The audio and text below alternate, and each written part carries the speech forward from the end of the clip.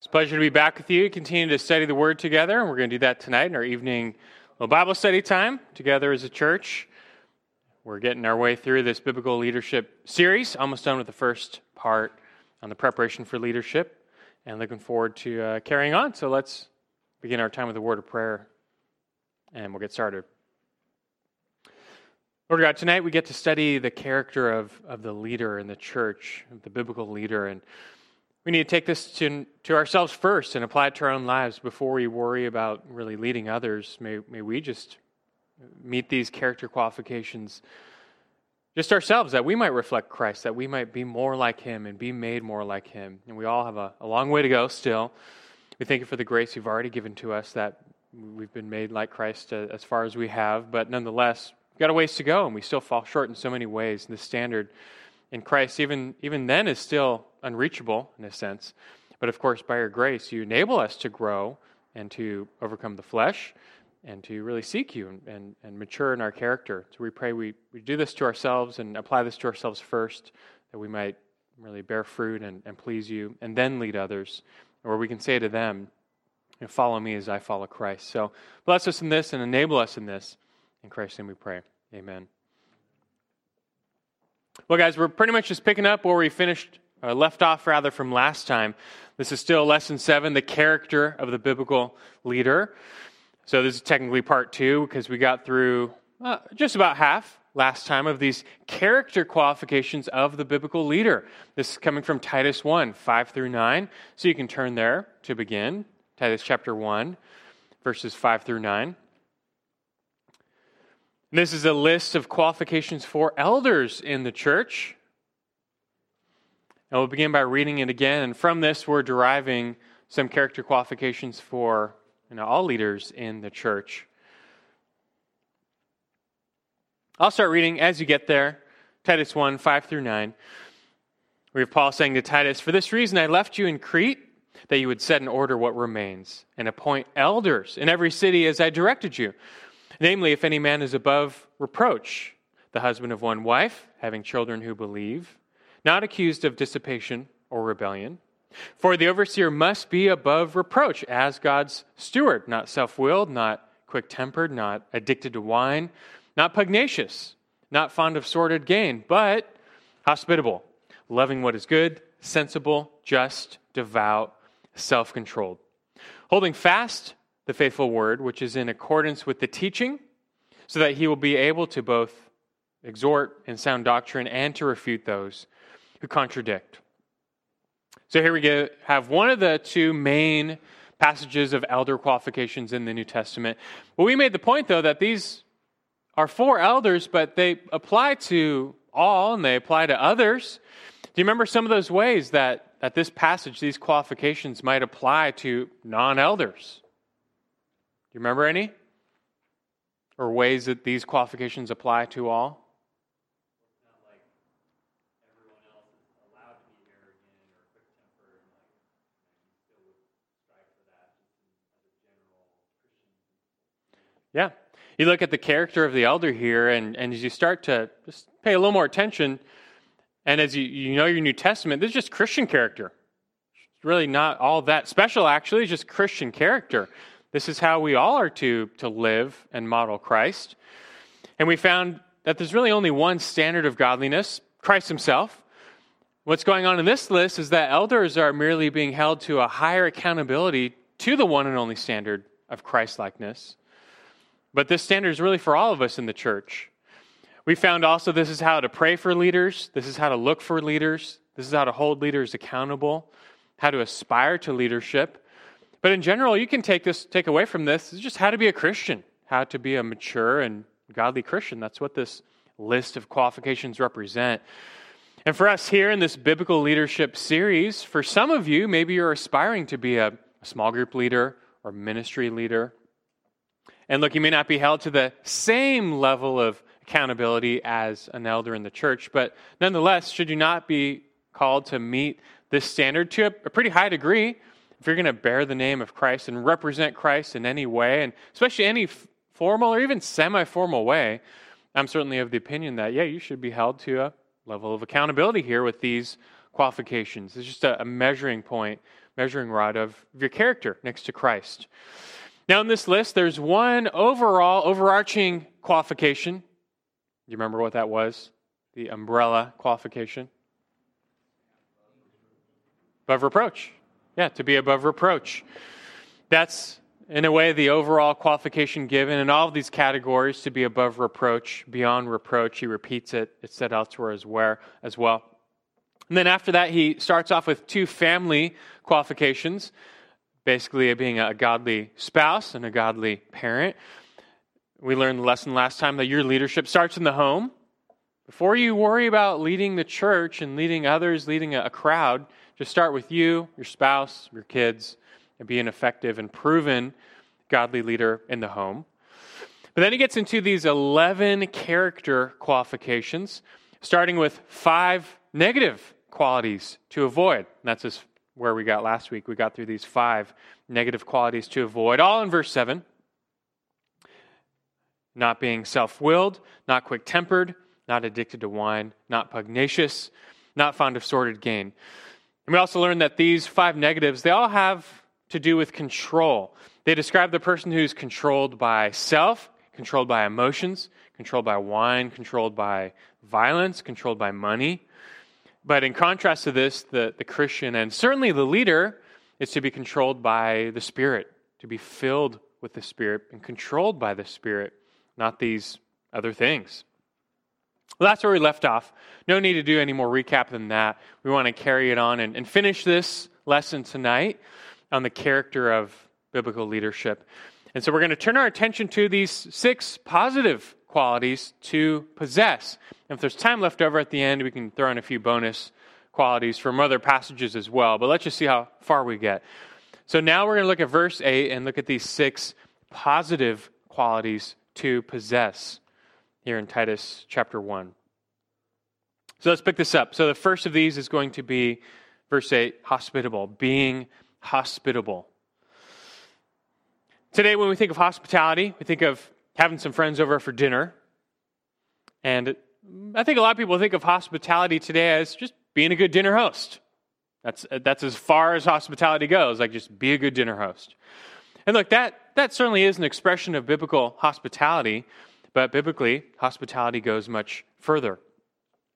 The Greek word for hospitality, philoxenos, comes from the word phileo, to love, xenos, which means stranger or foreigner. And so the word for hospitality literally is a love of the stranger, a love of foreigners. It refers to showing love and warmth to people who aren't necessarily just your friends and family, but a broader circle, even the stranger, just the one who is in need. Hospitality is showing love and care and concern for the one who's in need, even if it's a stranger. One of my old professors used to define hospitality as making others feel at home wherever you are. Even if you're at a restaurant or you're on vacation, you're just making others, in a sense, feel at home wherever you are, meeting their needs. Even if you're out to lunch with someone, you can be hospitable, you can buy their meal, give them a ride, just whatever it is to meet the needs of others, of those in need. Most of you know that before I came here, I was a college pastor, and most college students believed that hospitality didn't apply to them because they didn't have a house. Right? You got to have a house so you can have people over, and then you can practice hospitality. But until you have a place, well, this doesn't really count. But I had one student who realized that was wrong. That was a far too narrow view of hospitality. And so he wanted to do his part to be hospitable. So you know what he did? He cleaned his car. He cleaned out his car. His car was like a hoarder's car, pretty much. And no one could fit in it but himself. He totally cleaned it out, made it presentable and nice in order that he could just start giving people rides. And that is a perfectly legitimate expression of hospitality. That tries to get the picture. What can you do? Doesn't matter what stage of life you're in or how rich you are. You don't need to have a nice house with everything perfect, just right, that you can finally have people over and be hospitable. That really means nothing, actually, when it comes to hospitality. But God wants all of his people to practice hospitality, and that's just looking out for the needs of others, wherever you are in life. Now, keep in mind, there are several ways to, you might say, nullify or cancel out your show of hospitality. So think about that. How can you, or rather, how can a person, not just you, but how can someone show hospitality in the wrong way? Yeah, Megan? Yeah, selfish motives like, what can I get out of this? If I buy lunch for this person this week, he might buy me a better lunch next week. Right? You could get a little one up there. Okay, selfish motives. Yeah, Luke? Okay, so you're being selective. That's what we learned in James, a showing of partiality. Yeah, introducing that sin would, in a way, counteract that show of love, of hospitality. Dave? Okay, yeah, boasting, where you're kind of doing it for brownie points. Doing it, but not having your heart want to do it. Yeah, not having a happy heart, and that's going to be expressed usually by complaining. That's one of the answers I was looking for, just complaining. Now, if you get the heart attitude behind hospitality wrong, then it's not going to do much good. And let's say someone at church had a flood in their house. They need a place to stay for a couple of nights, maybe in a couple of weeks while the insurance, they get it all fixed and repaired. And so you kind of feel guilty, but you go ahead and let them stay with you for a couple nights or a couple weeks or staying at your house. You're showing hospitality. Letting someone crash at your place for some time, that's a show of hospitality. But all the while, secretly, you're complaining, you have a begrudging spirit. This is a huge inconvenience, and you're not happy about this one bit. Now, technically, you are providing them with lodging, with care. But do you think that is what God has in mind when he wants his people to be hospitable? Not quite. I mean, that's the deed without the heart or the spirit behind it. It's kind of interesting. 1 Peter 4:9 says, be hospitable to one another without complaint. It's not hard to imagine why he had to add the last part. Why not just say, be hospitable to one another? But he said, no, without complaint. Because I think I take it he knows us well and knows human nature well. We're just prone to complain. But like I said, don't nullify or cancel out hospitality by complaining or having selfish motives or having a show of pride or being selective. Biblical hospitality really expects nothing in return, and it's an expression of selfless love, which you can imagine that's why it's a critical requirement for leaders. When you think about it, like, what's the big deal? Why does a leader need to have the requirement of hospitality, of being hospitable? I can get how that'd be a requirement for maybe for a deacon or someone who serves, but why is it such a big deal that the leader in the church checks this box that they're hospitable?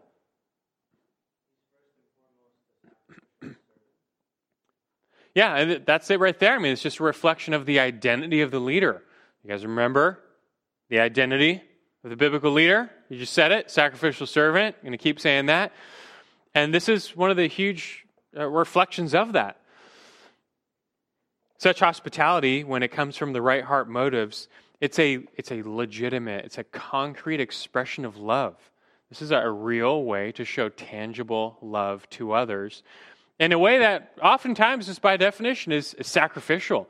You are being the sacrificial servant when you're giving up time, money, energy, space, your house, or whatever, to serve the needs of others.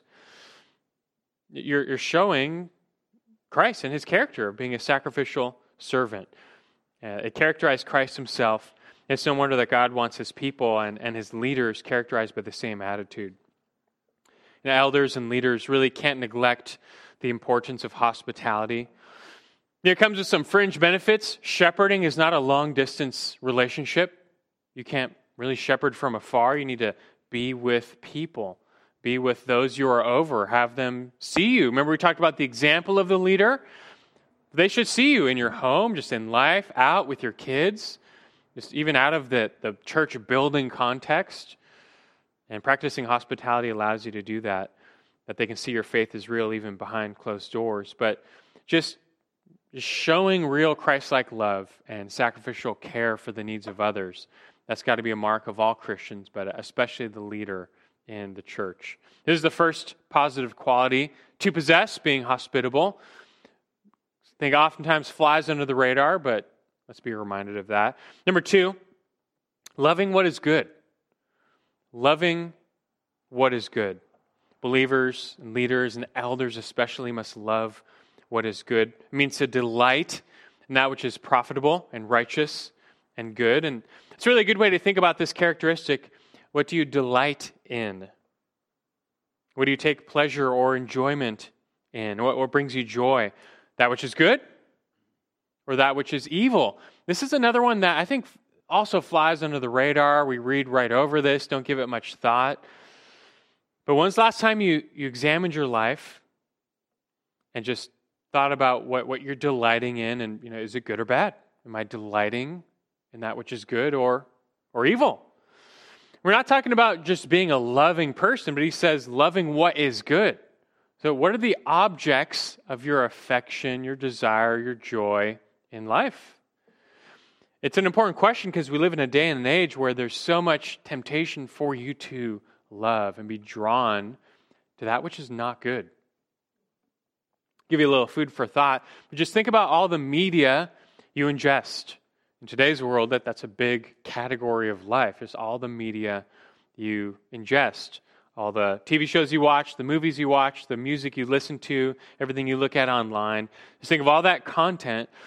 And would you say it falls into the category of maybe neutral, or this is loving what is good, or maybe loving what is evil?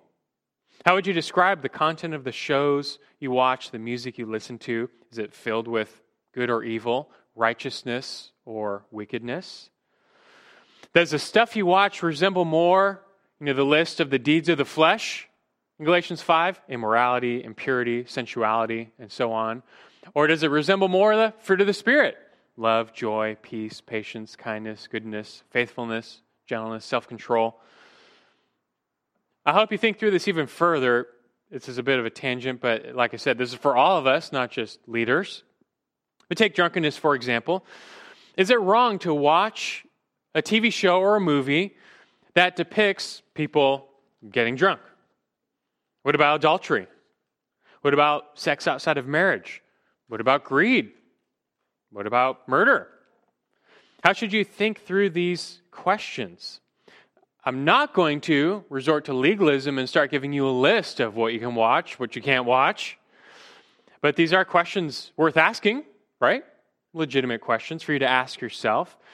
But here's more food for thought.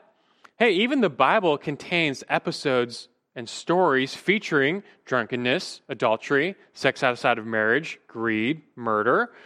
So should we not read portions of the Bible? Obviously, that's not the answer.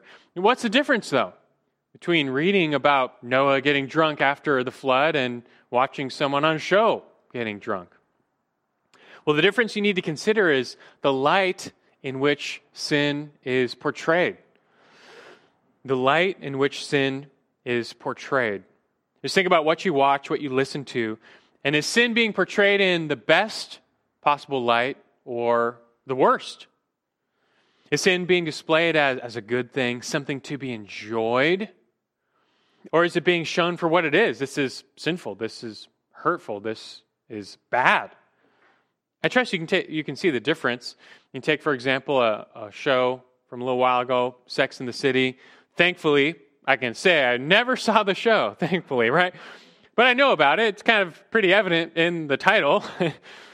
And from what I know, that the show is all about really promoting, in a way, glorifying sex outside of marriage as being just fulfilling for the modern woman, right? And millions of women across America were taking it in.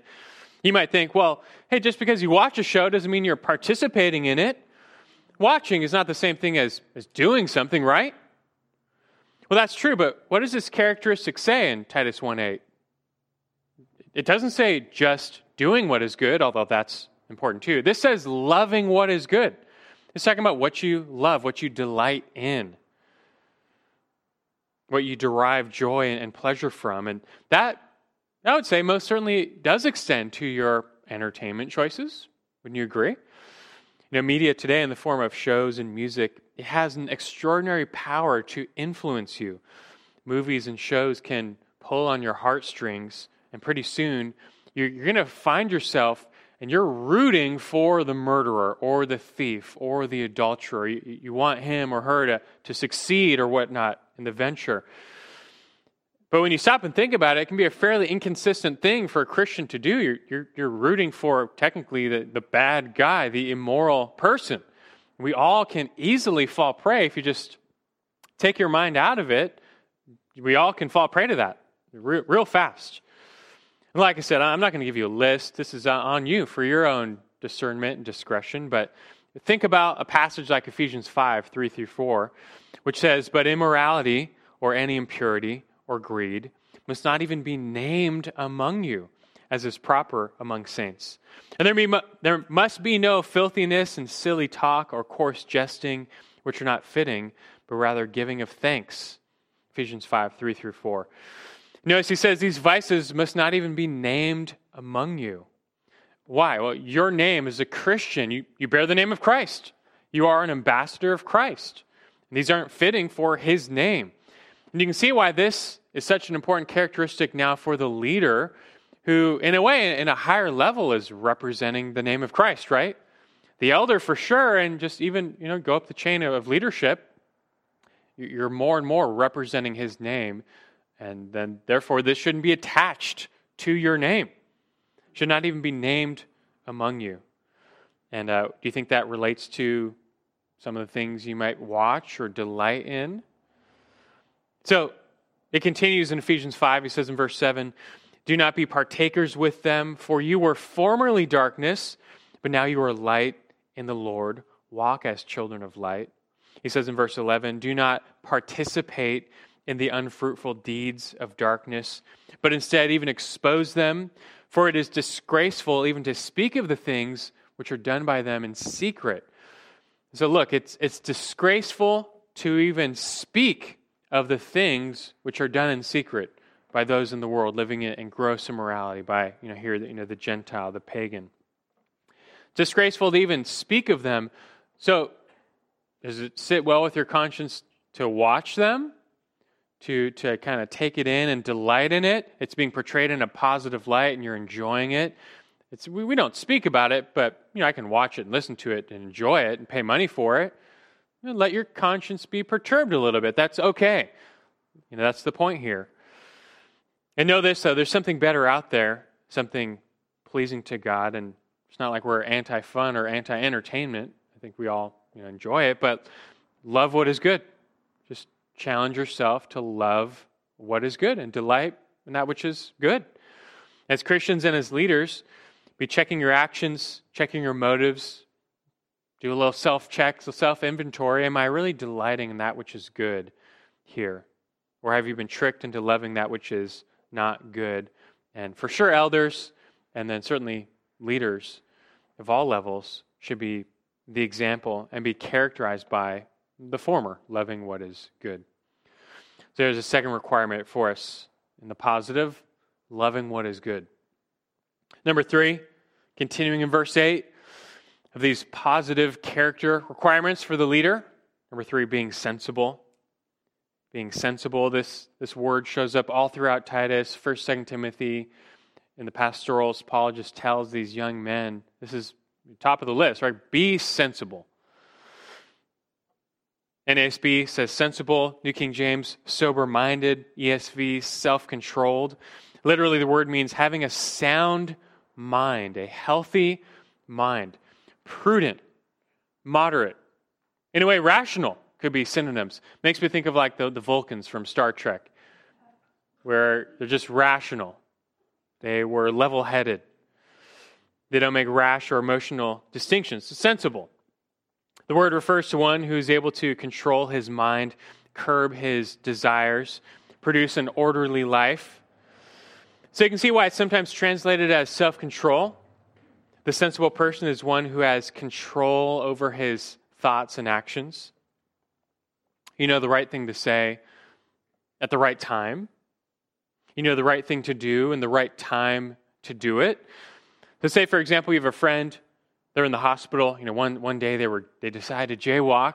They didn't look both ways before they crossed. They got hit by a car. They broke both legs. They're in the hospital. They don't have insurance.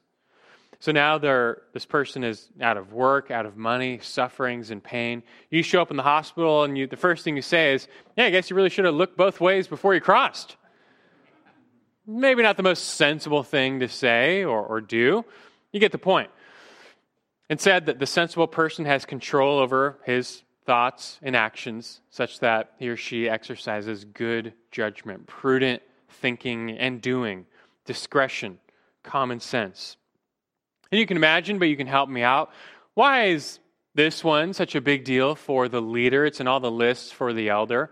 Why is it so important that the leader be sensible, sober-minded? Okay, for one, leading an example that others are to follow. This is for all of us, for sure.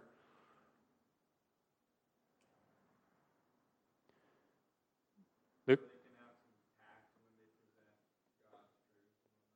Okay, having tact, not offending people for the wrong reasons, let the gospel offend. I mean, think of the opposite. Think of the negative example. Think of the leader who is not sensible, who doesn't say the right things at the right time, or who says the wrong things, does the wrong things at the wrong time. What's the danger there? What's that, Grace? Leading people astray, or even just offending people wrongly. You know, a leader especially can do a lot of damage. The one who says the wrong things at the wrong time can stumble the weak, stumble the immature, offend others, and turn people away, and do a lot of damage. They can get themselves into trouble by not being sensible or level-headed. And just think of how many leaders have fallen because they said the wrong thing in the wrong way or at the wrong time. Even if you're into recent news, Elon Musk, CEO of Tesla, is kind of having a breakdown and was using Twitter and tweeted that he wanted to take the company private, just rebuy it. And that just created a huge storm and made everything in his life a lot worse. And it was just an impulsive, emotional thing he tweeted out. Not so sensible, and he's going to pay the price for it. We can also remember, President George W. Bush, he got so much criticism for landing on an aircraft carrier at the beginning of the Iraq War in front of a banner that read, "Mission Accomplished." And for a lot of people, that was wrong thing at the wrong time, and he later regretted that move and got a lot of flack for it. Just maybe not the best timing. Leaders in the church must be sensible. They must display control over their thoughts and actions, not lose their cool, always maintain their pose in leadership. Your example matters. People are following your lead, and we have to be careful not to stumble others, not to wrongly offend others, lead others astray. And being sensible is crucial for that. Next, being just. Number 4 here, being just. Elders must be upright, righteous, and just. You think of an unjust leader in the church, and it's a bit redundant, but we've said it many times, you're representing Christ. You're bearing the name of Christ.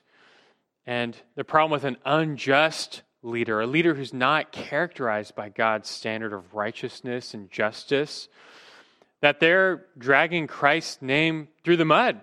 And they're representing, by bearing the name of Christ, an unjust God, to lead others to think, well, if they're unjust and they represent, they're with that religion and that God, their God must not be a lot better. I mean, think back, don't we even criticize the Inquisition? Now, granted, that was the Catholic Church, so us Protestants can feel a little bit better about that. It wasn't us, wasn't our people doing that.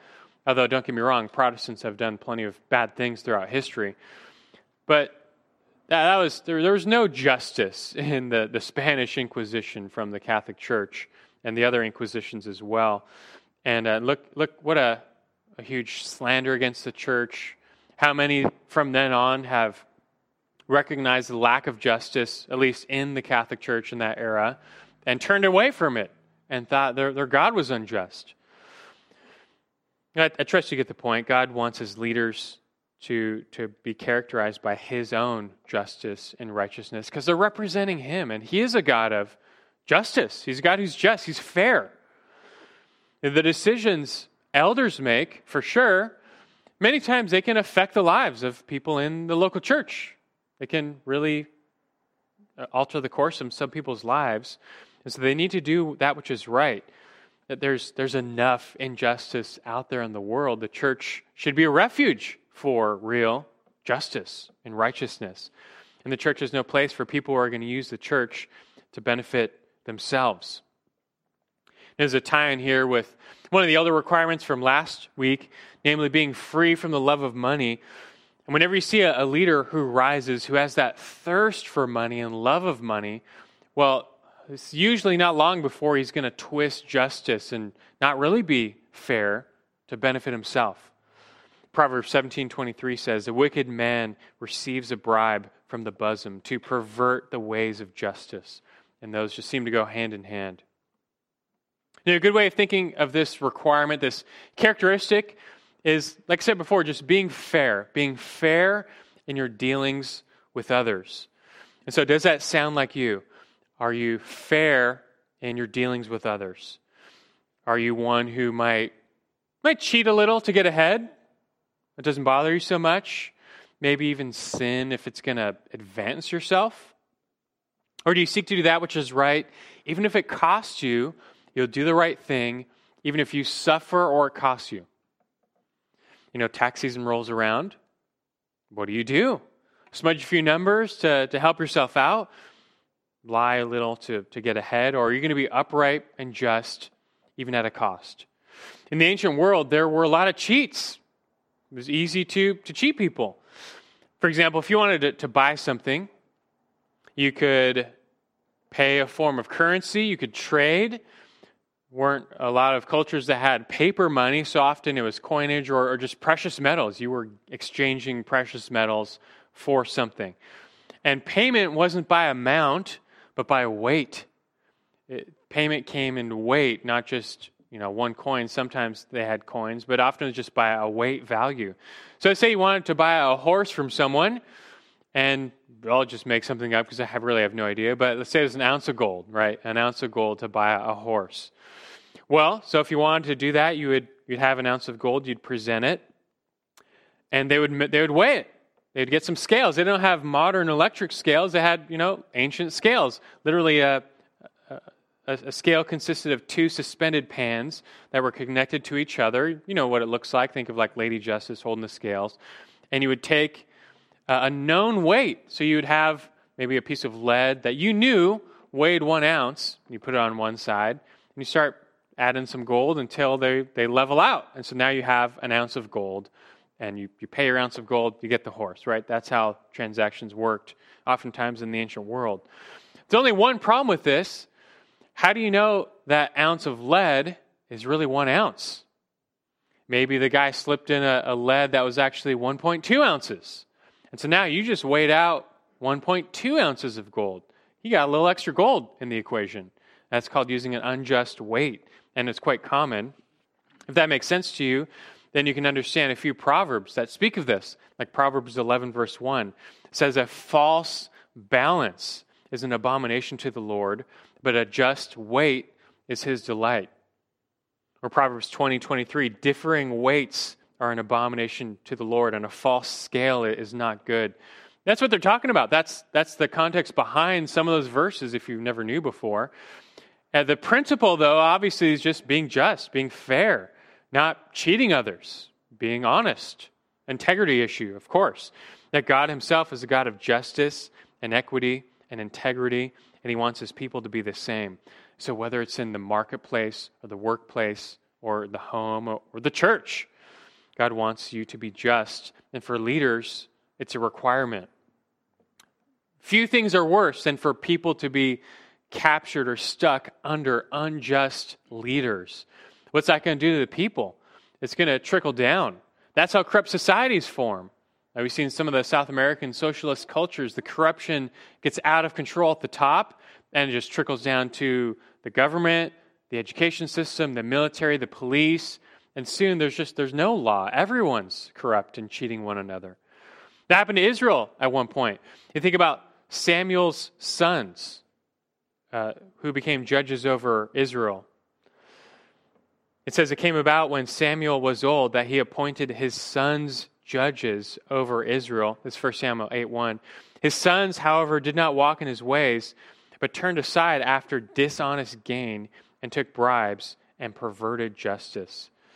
And every time that happened in Israel, the people eventually they're gonna follow suit. That corruption will trickle down. But the leaders of God's church must not be this way. God demands that his leaders be just and righteous, that they might reflect his justice and righteousness, that they might lead the people to likewise be just and righteous to the glory of God and to our own good. So there's another big positive qualification for the leader, just. We got a couple more to go, so second to last now, verse 8. Devout. He must be devout. Now, the word devout today typically has an extreme connotation. To be devout means you're sold out. You are extremely committed to your cause. And we think of the devout Buddhist monk who takes a vow of poverty and lives in isolation, meditating all day. Or the devout Catholic nun who likewise commits herself to a lifetime of isolation and prayer and service. And so to be devout today, we think that's for extreme people. That's who's devout. And so we think of some devout Christians, they're extremely devout. We kind of think they're weird, they're too radical, they're just too committed. But do you know how Christ would label the devout believer?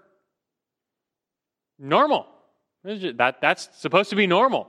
The person who loves the Lord, who's on fire for the Lord, the Jesus freak. We can say it makes people feel uncomfortable because they're actually doing it. They're actually living the Christian life, and they like to read and pray and serve and go to church and sing, and they're really in it. They're sold out for it, and it can make others uncomfortable. Like, this person's just too extreme.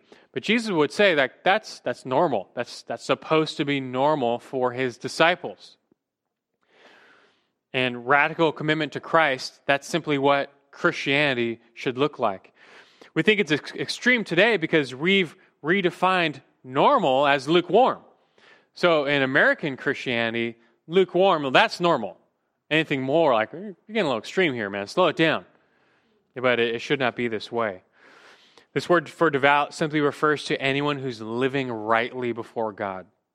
Simple as that. That's why most translate this as holy. It's a synonym here, holy. God's people must be holy. The devout person separates himself unto God to do his will and to please him. This is an all-encompassing commitment. Christ's radical discipleship. And the point here in Titus 1 is that leaders of all people, of all those in the church, the leader must model this commitment or this devotion to Christ. If anybody is going to be displaying a passionate pursuit for the things of the Lord, not perfection, we know that, we've covered that, but just, they really believe. They really are convicted of the truth, and they're seeking to live it out. They have a real joy in the Lord and a passion for following him and serving him. If anyone's going to be like that, it better be the leaders. It better be those who are leading in front, who are out in front of the church, leading the way. And just think about how backward it would be if you had a church where the people were just on fire for the Lord and pursuing Christ and seeking to grow, but the leaders were all just kind of lukewarm. And sadly, there's been churches like that. I imagine some of you may have come from churches like that where you see the leadership themselves as lukewarm. And Christ himself rebuked lukewarm churches and leaders. And you can think about how that would affect the church membership. For some, it would just be like throwing a wet blanket on a fire. It's just gonna sap the energy out of their own walk. If those who are leading you aren't excited to be there and to be serving the Lord, how excited do you expect the people to be? Or others, though, might find their way out of there because who wants to follow a leader who doesn't believe in the cause, not committed to the cause? And for Christianity, for the Christian leader, that's just commitment to Christ, his ways, his word, his will. And the principle holds true that people will rarely rise above their leadership. And that just means that leaders, in many ways, by definition, they set the pace for others. And so if you've ever gone running with a group of people, Usually the strongest runner gets out in front, sets the pace, and everyone else is just following that person. And leaders, therefore, need to lead the way in devotion to Christ. If you have elders or a small group leader, and they're never reading their Bible or praying, they're not sensible, they're not self-controlled and guarding what they watch on TV. Like they have no passion. They're not really committed to the Word, the Lord, the church, what they're doing. Do you want to follow that person? How long are you going to follow that person? And if you do follow that person, what do you think is going to happen to you? Sadly, it might rub off on you by the nature of leadership, and you might find yourself slowing down. Like they're setting the pace, but they're like crawling along. You might find yourself moving pretty slow as well. Rather, you find and get behind the devout leader, the person who is holy, committed, set apart unto the Lord. And they might set a brisk pace, but, God will empower you. You follow them, and you'll find yourself growing. That's why leaders must be devout. Lastly here, being self-controlled. Being self-controlled. As the NAS puts it, this needs a little explanation. You know what it means to be self-controlled. The hard part is just doing it. Self-control, self-discipline, self-restraint. It's kind of the name of the game for the Christian life, but it can be hard to pull off because of the self. And by that, we often mean the sinful flesh. It's our enemy number one. You can't listen to the world. The world today is all about the self, telling you to live for yourself, love for yourself, listen to yourself, or rather, love yourself and listen to yourself. But what they don't realize is that their true selves are being controlled by sin, and their selves are leading them into destruction. So no, do not listen to yourself, your sinful flesh. Don't listen. Don't love yourself and its desires, and don't follow yourself.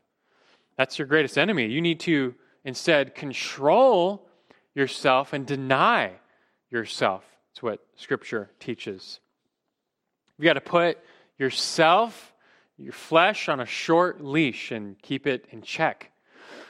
Have you ever been walking your dog, for those of you who have dogs, and your dog sees another dog, or a cat, or a squirrel, or just a person, and they just go crazy? Anyone have a dog like that? I'm sure all have seen dogs like that. Yes? Okay, there you go. Well, you thank God for a leash. That's why leashes were invented. Get a collar, get a leash, you're okay. But can you just imagine, for those of you who have a dog like that, can you imagine you're going to walk your dog around the block with no leash and no collar? How long would it take before they're bolting, chasing something they shouldn't be? 30 seconds? And they're gone. They might not even return.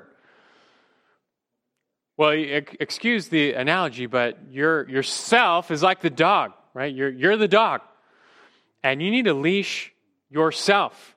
Otherwise, it's going to take yourself, your flesh, about 30 seconds to go off chasing something it shouldn't be chasing, following after some lust of the flesh, and you're going to fall. And self-control is the leash. Self-control is the leash. The challenge is you have to impose this on yourself. Hey, look, in a way, it's easy to control other people. I think we're all naturals. And we at least in our desire, that's part of our sinful flesh, right? But nonetheless, it's hard to control self. You've got to wage that war within. But this attribute, self-control, it's really important. It's one of the fruits of the Spirit.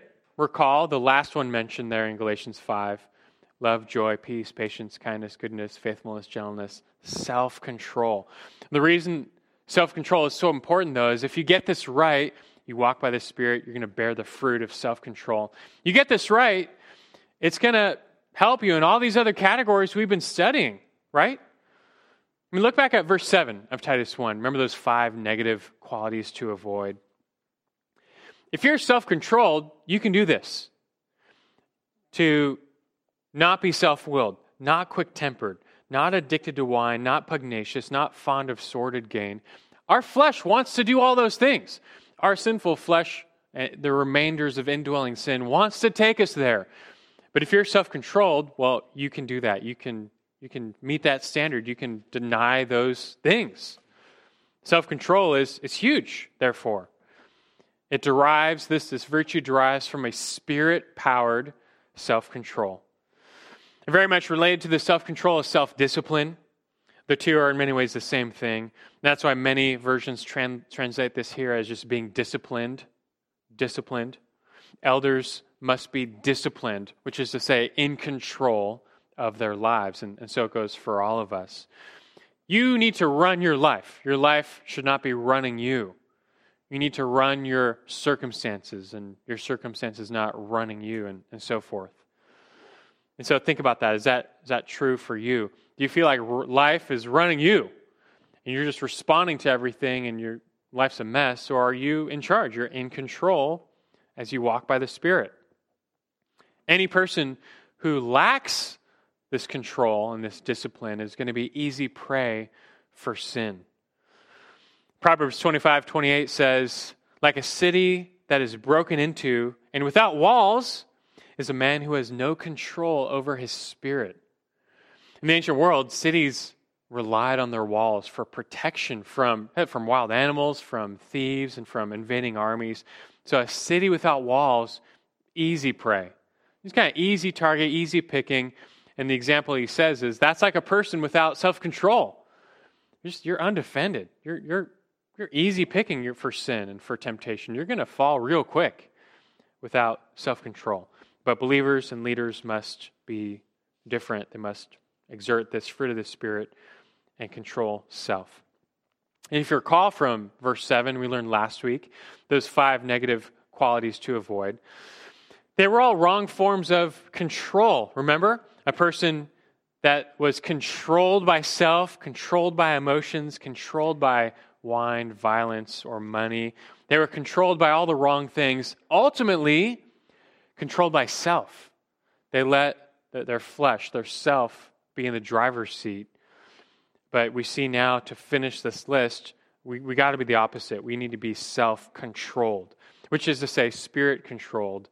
That is essential to Christian character, and you can imagine essential to Christian leadership. This, in a way, is a sandwich in this list here in Titus 1 when it comes to the character qualifications. You start with above reproach, you end with self-controlled. You get those two right, everything in between is going to be right as well. You find a leader, though, who's not self-controlled, he shouldn't be a leader because he's not going to meet those other requirements by definition. He's not going to make it. You've got to be self-controlled. So these are 6 in this list here, which is a strong representative list of the character of the elder in the church. And as we learned last time, by principle, any leader should be held to, in large part and to large measure, this standard here in Titus 1. 5 negative, 6 positive qualities that we need to possess. We have just a little bit of time, so just for a bonus now, turn over to 1 Timothy chapter 3.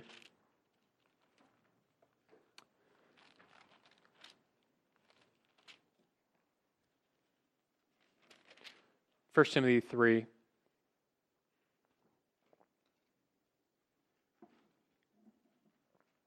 This is the other list, the other main list. There's others like Acts 20, 1 Peter 5, but this is the other main list where Paul lists off some of these key character qualities for the leader, the elder, the pastor, the overseer in the church. And again, we're learning leadership principles from this. Now notice first, we'll read the one for elders. Notice the overlap, but pay attention if you see something that doesn't overlap. 1 Timothy 3, verse 1, he says, it's a trustworthy statement. If any man aspires to the office of overseer, it is a fine work he desires to do. An overseer then must be above reproach, the husband of one wife. Remember, they start off with a family qualification. Temperate, prudent, respectable, hospitable. There's that one again. Able to teach, not addicted to wine or pugnacious, but gentle, peaceable, free from the love of money. He must be one who manages his own household well, keeping his children under control with all dignity. But if a man does not know how to manage his own household, how will he take care of the church of God? And not a new convert, so that he will not become conceited and fall into the condemnation incurred by the devil. Verse 7, and he must have a good reputation with those outside the church so that he will not fall into reproach in the snare of the devil. So real quick, won't take long on this, but first, did you notice any requirements that are the same? What did you see? What jumps out that's the same, that are very, very similar? Self-controlled, above reproach, one-wife man, hospitable. Is that what you said? Yeah. Not pugnacious, free from the love of money. So to a large degree, I mean, these are very complementary lists. That's why they go together so much. Did you notice any that are, well, I'm not going to say differences because the lists are complementary. They're not contradictory. But the list here in 1 Timothy 3 adds a few that aren't in Titus.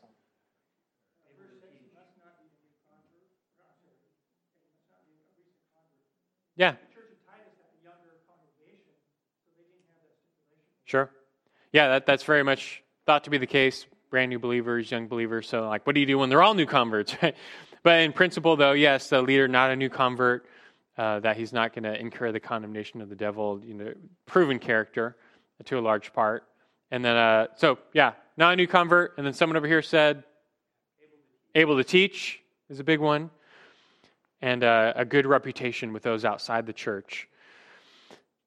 And so we learn a lot from those as well. That able to teach, that's, that we would say a basic spiritual gifting of teaching is a requirement for the elder, pastor, overseer. But don't let that fool you. We're all called to be able to teach to some degree or another, just to exhort your brother or sister, to encourage them in the word. If you're a parent, called to teach your kids. If you're a husband, called to wash your wife with the water of the word. So to some degree, we're all to be teachers, to communicate the word of God to others. But for the elder, the leader, the power is in God's word to change people. So we are to be ministers of the word. We've learned that. We're going to learn that some more. And leadership. So being able to handle it, to teach it, is obviously going to be central. Not a new convert. Having a good reputation with those outside the church. Why do you think that matters? Who cares what those outside the church think of us? Why do you think he throws that in there? Having a good reputation outside the church. Yeah, that's exactly it. The slander of hypocrisy.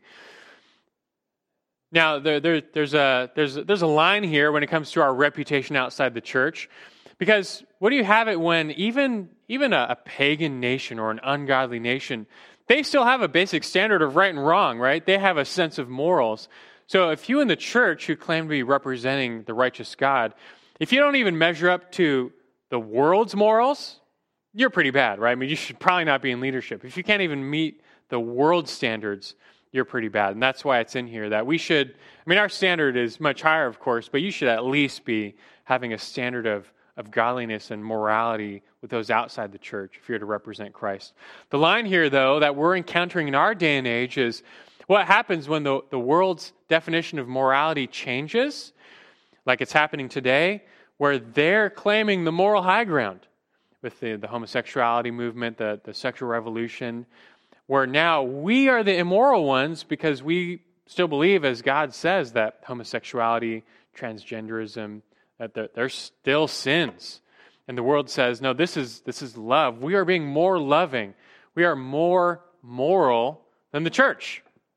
So do we just say, I guess they're right. We should, change our beliefs that we can have a, higher standing in the world? Obviously, that's not the answer in this case. So be it. They'll have to slander us for a couple hundred years. The world has slandered the church as anti-intellectual because we still hold to the word of God in creation and not evolution. So we're dumb. We're backwards and backwoods people. Oh, well, so be it. I guess that's what they'll call us. And now, what are we going to do? We'll accept their slander. We're now the immoral ones, I guess, because we still hold to God's word and God's morality. So be it. That's just a tangent there, I guess. But otherwise, having a good reputation with those outside the church is still an important requirement to the degree that the world's morals reflect God's morals. But just to finish with a few remaining minutes, though, I also wanted to read the deacon list, because in 1 Timothy 3, unlike Titus, he gives a list of requirements for the deacons in the church. And real quick, someone tell me what's a deacon in contrast to an elder? servant. Yeah, the word deacon, those who serve. These are the servants of the church as opposed to the leaders. This is more of the servant from serving behind the scenes. 1 Timothy 3:8, he says, deacons, likewise, must be men of dignity, not double-tongued or addicted to much wine or fond of sordid gain, but holding to the mystery of the faith with a clear conscience. These men must also first be tested, then let them serve as deacons if they are beyond reproach. Women must likewise be dignified, not malicious gossips, but temperate, faithful in all things. Deacons must be husbands of only one wife and good managers of their children and their own households. For those who have served well as deacons obtain for themselves a high standing and great confidence in the faith that is in Christ Jesus. Now, that's interesting when you think about it. Having studied the elder lists, did you see some of the same qualifications in there for deacons? What were they? You can, shout them out. What do you see? Some overlap? Not fond of sordid gain. That's the same thing Paul said for elders. Yeah, not given over to wine, not addicted to wine. Same thing. Husband of one wife, being a one-woman man, devoted to your spouse. Beyond reproach. I thought that's just for elders. Okay, I guess it's apparently for deacons too. So what is this telling you? You look at most of these requirements and they're all pretty much, again, there's just one standard, and deacons are held to, in many ways, seems like just as high a standard. One notable omission, they're not required to be able to teach, but otherwise, it's a pretty high standard for the deacon. What does that tell you? Why does God care? I mean, the deacons, they're not the leaders of the church. They're not making decisions for the church. They're not the teachers and preachers of the church. They're not leading small groups. These are the people who are serving the material needs of the church. In Acts 6, they're waiting tables for widows, which is a great thing, but why do they need to be beyond reproach, the deacons of the church? Why do you think? Why does that matter? They're still representing God. They're still the hands and feet of God. They're showing God's love to others. Yeah, and that's the key word. That's exactly right. They're still representing God in Christ. It is, in God's design, a second office in the church. There's elders, there's deacons. That's it. There's no, priesthood and all that. So they still have a formal recognition. The deacons of the church, they were appointed. And so they now formally represent the name of Christ. Even if they're just serving food, they're still servants of Christ. Christ himself, a servant, and they're representing him. That's why it matters. That's why it matters for every Christian. That's why these character qualifications matter for everyone. Even if you're not a deacon, that's why this matters. Because we bear the name of Christ. We represent him. And for those in leadership, whether you're a deacon and you're just in servant form of leadership, or the elder who is likewise a servant leader, but also in administering the word and making decisions, your character matters because you bear the name of Christ. As Christian and as leader, you bear the name of Christ. And like I mentioned a while ago, for us at this church, if you're going to be a music leader, a small group leader, a ministry leader, a deacon, whatever your role, if you're going to bear more of the name of Christ, so to speak, well, these are some qualifications, and they're for you. They're for all of you, but in leadership, we are going to hold you to a higher accountability to the standard, as we should. I would encourage you, though, just to rise up and grow. Challenge yourself to grow in this character. And just remember that to God, character matters. And to God, your character matters more than your abilities. He cares more about who you are than what you can do. Because God can do a lot more with a holy vessel that, in the world's standards, is not so talented than with an unholy vessel, an unholy person who can do lots, is really talented. God doesn't need that. He's looking for those who are holy, devout, submitted to him, committed to him. He says he'll work with that, and he'll make us into something good to his glory. But just know, he cares more about who you are over what you can do. So let's all seek to just foster this character into all of our lives. It's the character of the biblical leader. All right, well, that'll finish it up for us. This was part 2 of this lesson. We're on to just a few more, and then we're done with this first section in biblical leadership. So we'll look forward to that next Sunday night. Why don't you join me in a word of prayer? We'll finish. Our Father God, we long that our characters are conformed to your will and the image we've seen this evening, which in so many ways, it's just the image of Christ. He left behind for us the perfect example and what it means to be the perfect man, the perfect child of God or servant, to reflect you and your character to the world. In your word, you've given us some of these lists, these character qualities, and they're essential for the leader, and you know what? They're essential for all of us. It's just what it looks like to be a Christian. And you've called us, Lord, by your grace to yourself. You've saved us. You've forgiven us. You made us new. You've made us your children. And you've given us a new name, the name of Christian, the follower of Christ. We represent him now. We are ambassadors of Christ to the world. And so this matters for all of us. I pray you convict us that to grow, to continue to grow by your grace, by your Spirit. We bear the habit of repentance and growth and sanctification in these areas because we want to, Lord, I trust, represent you to the world in truth and accuracy and love and in holiness. So make this true of us. Conform us to your will and to the image of Christ, all to your glory and our good. In Christ's name we pray. Amen.